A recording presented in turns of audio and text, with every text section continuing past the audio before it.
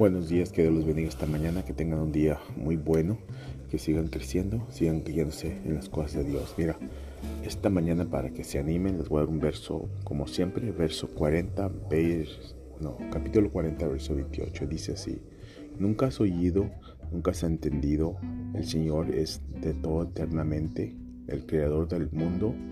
Él nunca se cansa, nunca se cansa ni se niega.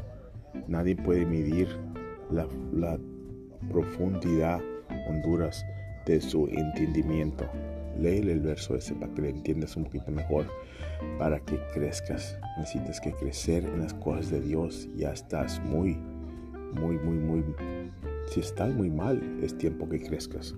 Que tengas un día tremendo en el nombre de Jesús. Y estoy en vivo en Facebook Live, YouTube, Instagram a las 6 de la tarde. Mándame preguntas.